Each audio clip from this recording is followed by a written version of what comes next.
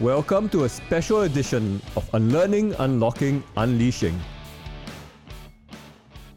a podcast series that attempts to dive deep into various experiences of unlearning conventions, unlocking potential, and unleashing transformation. This podcast is brought to you by Audacity, an innovators playground located in Jurong Innovation District, Singapore's upcoming innovation hub. The three U's, unlearning, unlocking, and unleashing, is the philosophical backbone of the Audacity culture. Through this series, we will be speaking to friends and members of the Audacity community. Our conversations hope to uncover what the three U's mean to them, hear about their inspirational examples, and learn from reflections of their personal experiences of what it means to be an innovator.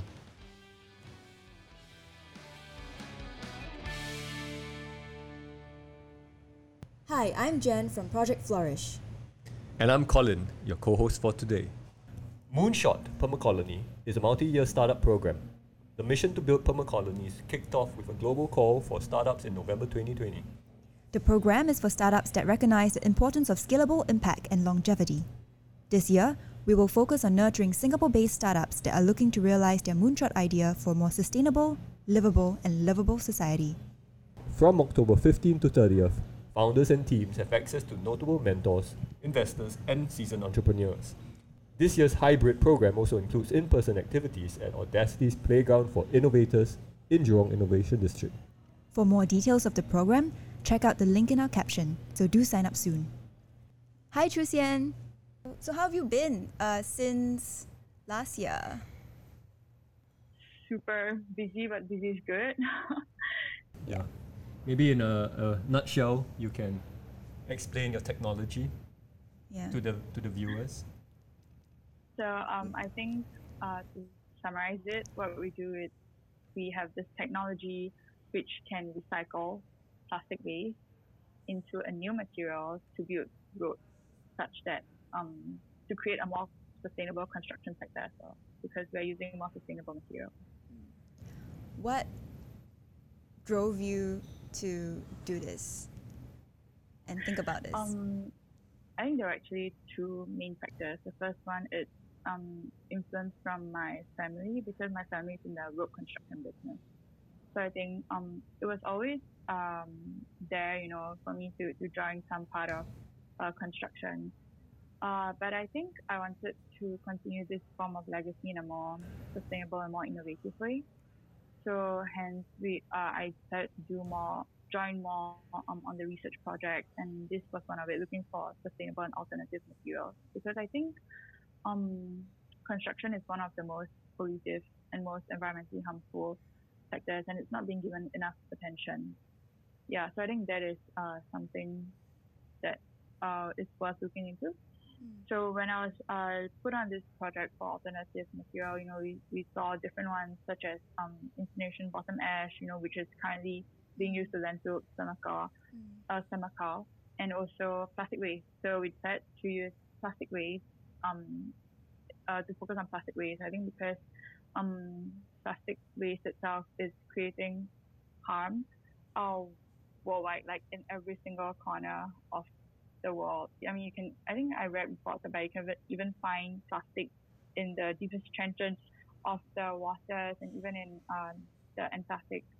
So it's quite amazing how prevalent it has become, this pollution. So we decided to focus on that. So it's two main factors. One was trying to solve this huge problem that has been unsolvable for the longest time, and the second one was influence from my family. Right.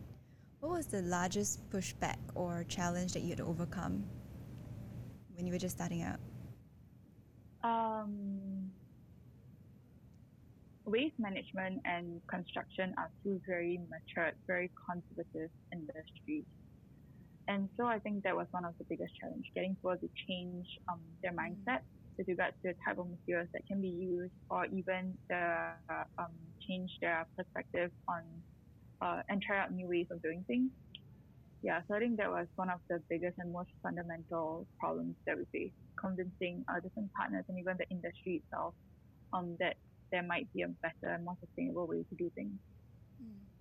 So basically, we created another prototype generation, like another iteration of plastic waste recycling technology. So basically, we had Gen 1 and 2 out by 2020. And so Gen 2, the latest one then, could actually recycle all types of plastic waste, which really it's a feat on its own. Because right now, all the current recycling technologies can only recycle one type or two types. So for ours, we can actually recycle everything together. But the thing is that they still had to be clean. And I think that was quite a big issue when it comes to commercialization, because it means that manpower cost is high, labor is intensive, and also the cleaning part as well is also expensive. So I think we continued working on it. So after further R&D, couple of months back in 2021, early 2021, we actually created iteration 3, so Gen 3 prototype. And we were able to recycle all types of plastic waste that were contaminated and mixed. Yeah. Wow. So I think that was really a breakthrough for us, and we are super happy with where we are. So we are looking to commercialize this iteration of it. Cool. That was an intentional attempt to use contaminated plastics, or did you all stumble upon that? No, it was definitely intentional, but I think if you're talking about stumbling upon, it would be stumbling upon plastic waste as an alternative material. But I think iteration 1 and 2, even though it works, plastic waste, certain kind of plastic waste can be used into road, it wasn't viable as a commercial technology. It is too expensive. It was fighting with the current demand for clean plastic. So it doesn't make sense, because it would just drive prices higher for all this clean plastic anyway. Yeah, so it didn't make sense to us then. Okay. When you joined Permacolony last year, what stage were you at with Magorium? I was at a stage whereby we were at generation 2. We were happy that we were able to recycle all types of plastic. Yeah. So we're very happy we were able to recycle all types of plastic. But I think, that was actually the version that I wanted to commercialize. But as we tried, working on commercializing it, we realized the different problems that coming up.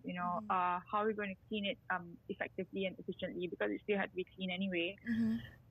So I think we decided to do further R&D, even though we had put down 2 pilot routes.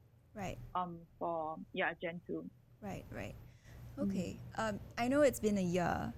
If I could ask you to reflect back on Moonshot Permacolony in 2020, could you share with us how your experience was like?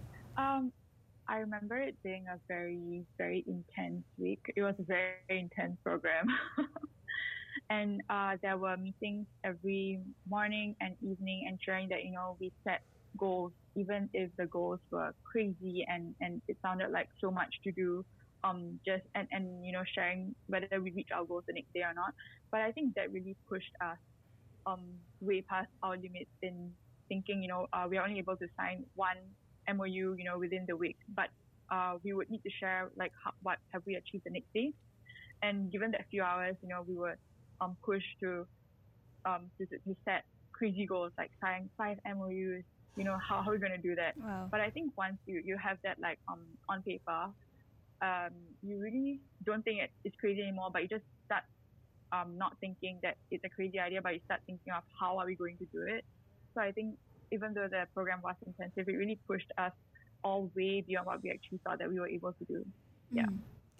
Yeah, Edric said the same thing. He said intense. Yeah, intense it was. Yeah, you only had 100 hours, right, to kind of set goals and achieve them. So. Yes. And I think the whole sharing part every morning and every evening really helped, because that every founder out there, is doing their best to try to strive to kind of achieve their goals. So when you share, you there's a certain accountability as well, that you do want to kind of try to reach as much of the goal that you have set as possible. So I think it also really helped that it brought together this group of super dedicated people. I think there was a group in Kenya or somewhere in Europe who actually didn't sleep for those 100 hours. Yeah. Wula, so I believe. Yeah. So it's just pretty amazing. And also it's people like that, then when you do sharing sessions with all these founders, there's certain kind of accountability there that helps you push yourself beyond the tiredness, or what you thought you were capable of. Right. Yeah. Did you make any friends during the program? Definitely. I did. I think Sean, one of them, from IFT. Mm. So he does, interesting kind of insect food ways of feeding insects to try to promote a circular economy. And I think other than that, we met people from all over the world, different founders, and I think we spoke and we shared. There were quite a few sessions, like a one-to-one, sharing what we do, the different cultures and the different startup environment in our own countries. We got to learn a lot about what the startup culture is like, not just in Singapore itself. Because I remember Singaporeans being the minority within the whole cohort as well. So it was really interesting to learn how the startup culture environment was for all the different founders out there. Right. Yeah, this year we're actually focusing on Singapore-based startups. So we're really excited, to see, if last year's version, based on experiences that you guys are sharing, would be beneficial as well as enriching or interesting for, startup space in Singapore. Given being, a Singaporean and you being in the startup space in Singapore, what are the things you think would attract startups in Singapore to join Permacolony? I think definitely the support that Permacolony can give, because you get to meet all these different mentors who are experts in their own field, and the things that they can share and the lessons that we learn from them are actually hacks to kind of propel a startup faster and higher. So I think this kind of support that and also how tailored and custom the entire program was, everything was relevant, even up till the strategies and methods and even I think one of the most important one was building a resilient team, how to build a resilient and more effective team. Yeah, I think there were quite a few programs on that. And also we got a chance to ask any question that we want to all these mentors, which I think is very valuable because their time is super precious. They are from all over the world. It's always very difficult to mesh timelines, and they actually stayed up and worked on Singapore timelines for us. Wow. So I think I was very, very grateful for that. Yeah. Great, yeah. You were well on your way into this startup last year. Even last year, if I remember correctly, this is a 7-year journey of sorts, right? For the research, but the startup was actually currently it's only not even 2 years old, maybe almost. Okay. Yeah, you feel that I have been doing this for 7 years, but it was really a lot on it was very technical, trying to get things right, working with external and internal researchers, doing a lot of testing, a lot of it was very technical. But I think when it comes to startup, like I mentioned before, building teams and things like that, I actually don't have much experience in it. Yeah, so I think startup wise, I was actually on equal ground with all the other founders. Yeah, so I definitely was very excited to join. Yeah, it's like having all that knowledge, but then don't know how to apply it, right? Because it's completely different process and experience and stuff like that. And honestly, I think the crazier the idea, the more difficult it would be to focus on building a startup, like fundamentally, because you're so focused on trying to bring your crazy idea to life that so you kind of lose focus. And I think this is how crazy idea startups kind of tend to have lower success statistics. Yeah. Yeah, so I think Permacolony, one of the words that was always used was moonshot. Moonshot. So I think it was very, very relevant to my technology and trying to kind of get it off the ground. Crazy. Roads made out of plastic, right? Plastic that is rejected by recycling companies because they're contaminated. And you have, I think, improved efficiency of plastic recycling in Singapore. Yeah, I think it's pretty cool. Thank you. You mentioned the community and probably the mentors that supported you during your journey. Any notable ones you could talk about, and if you're still in contact with any of them?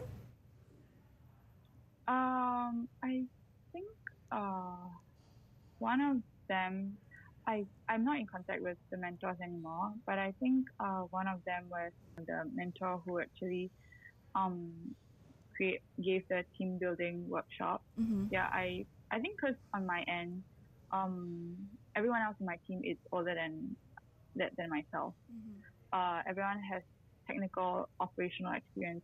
They're all well on their way to 40s, 50s, and even 60s.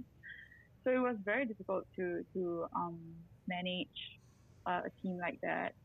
Given that I'm the founder, everyone will think that everyone has a different direction, has a different goal. The technical people want to get there faster. The people who bring on projects, want to do it faster than the technical people can do. So I think what really helped during this workshop is trying to strike a balance and trying to manage the different expectations from the different team members.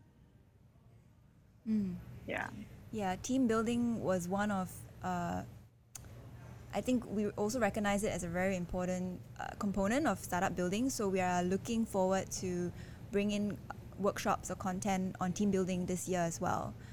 I think it's really great that you guys are focusing more on Singapore startups.